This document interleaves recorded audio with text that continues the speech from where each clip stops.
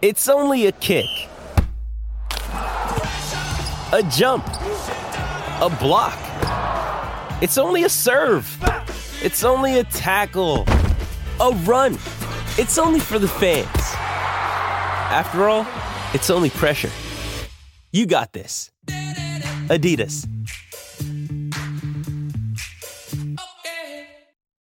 And now, back to Hail Varsity Radio.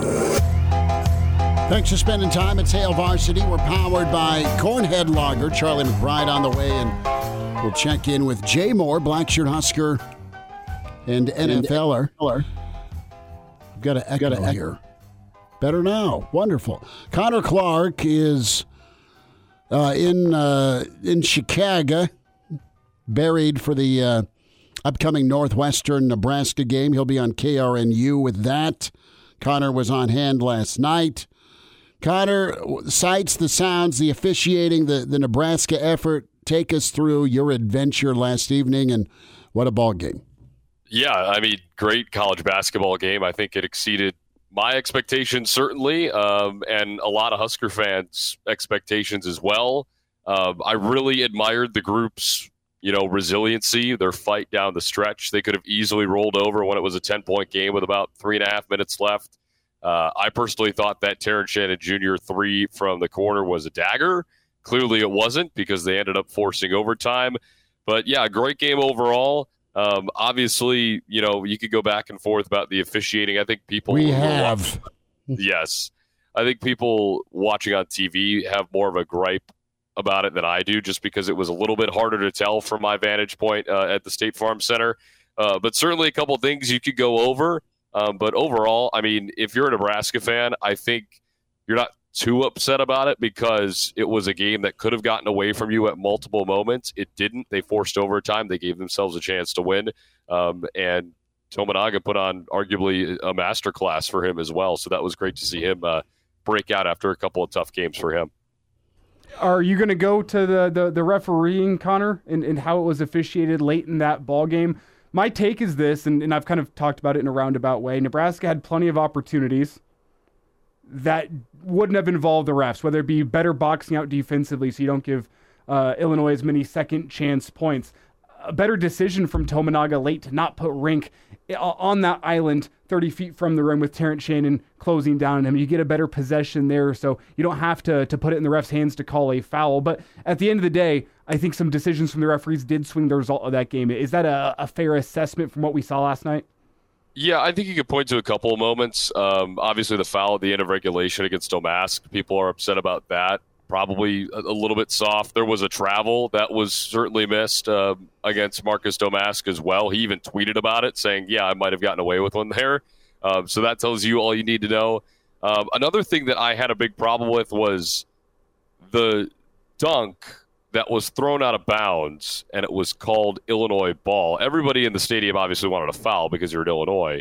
I believe it was Rink. He was straight up, and it was either Guerrier or somebody else going up for the dunk, and he cocked it back, and Mass was straight up, jumped straight up, and he cocked it back to dunk it and just kind of threw it out of bounds. Yeah, and it was off Nebraska.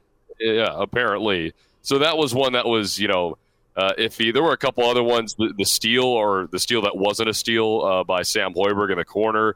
That was another one, but I agree with Elijah's first point. I think you still, if you're Nebraska, you gave yourselves plenty of opportunity to win that game. I mean, there were some costly turnovers, an unneeded heat check by Tominaga early in the game that turned into a big swing for Illinois, a couple of costly turnovers later in the second half.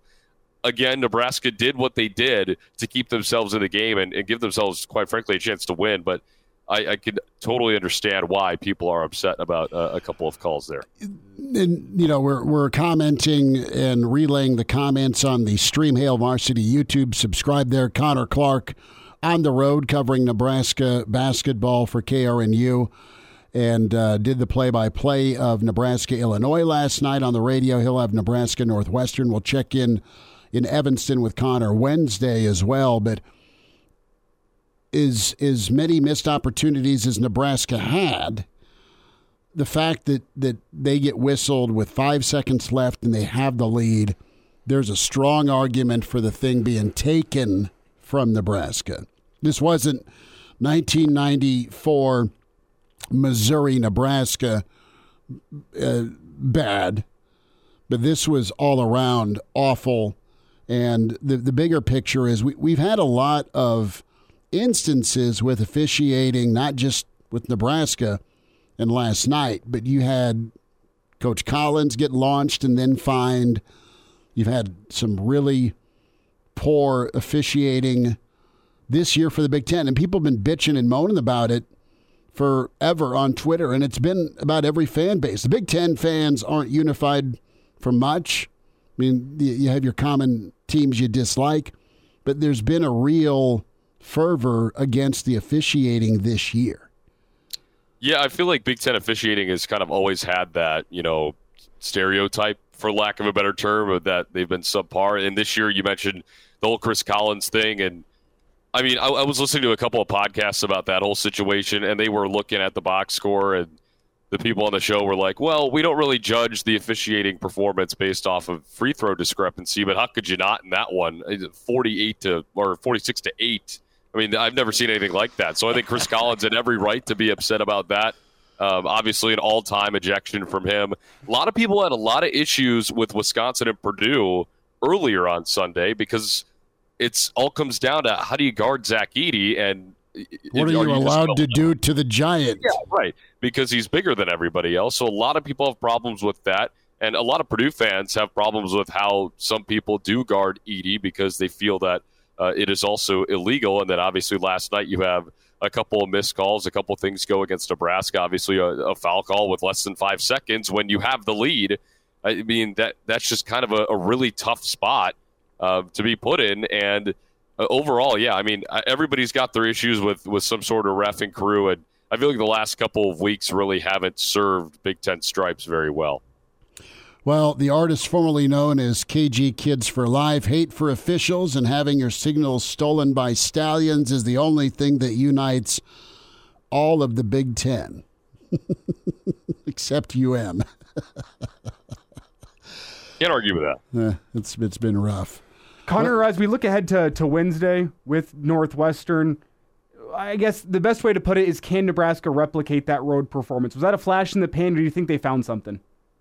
I think they found something because when you go back and watch the Maryland game, I mean, it looked like they had no resemblance of an offense whatsoever. They didn't run any sets. They were settling for shots, most of which were deep threes, and they were hitting them early in the game, but that's not sustainable.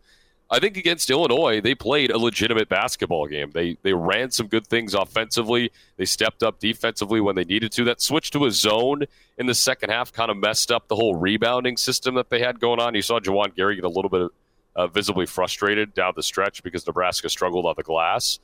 But overall, I think that gives you as a fan confidence about this team playing on the road. I know they still haven't won, but they gave themselves a real shot to against one of the better teams in your league. And I thought they played a pretty complete 45 minutes. I mean, they were maybe one or two plays short from winning that game. So that gives me confidence going forward. I think the game on Wednesday night is going to be a really, really good one. Both Northwestern and Nebraska have played back-to-back overtime games heading into Wednesday night. So that's going to be really interesting. Nebraska only trails Northwestern by a half game for fourth place in the league, too.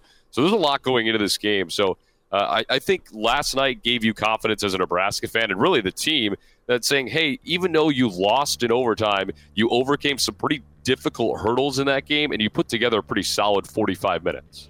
Connor, we'll check in with you Wednesday. Thanks again for jumping on, and appreciate the call last night, and thanks for giving us some insight on site in Champaign.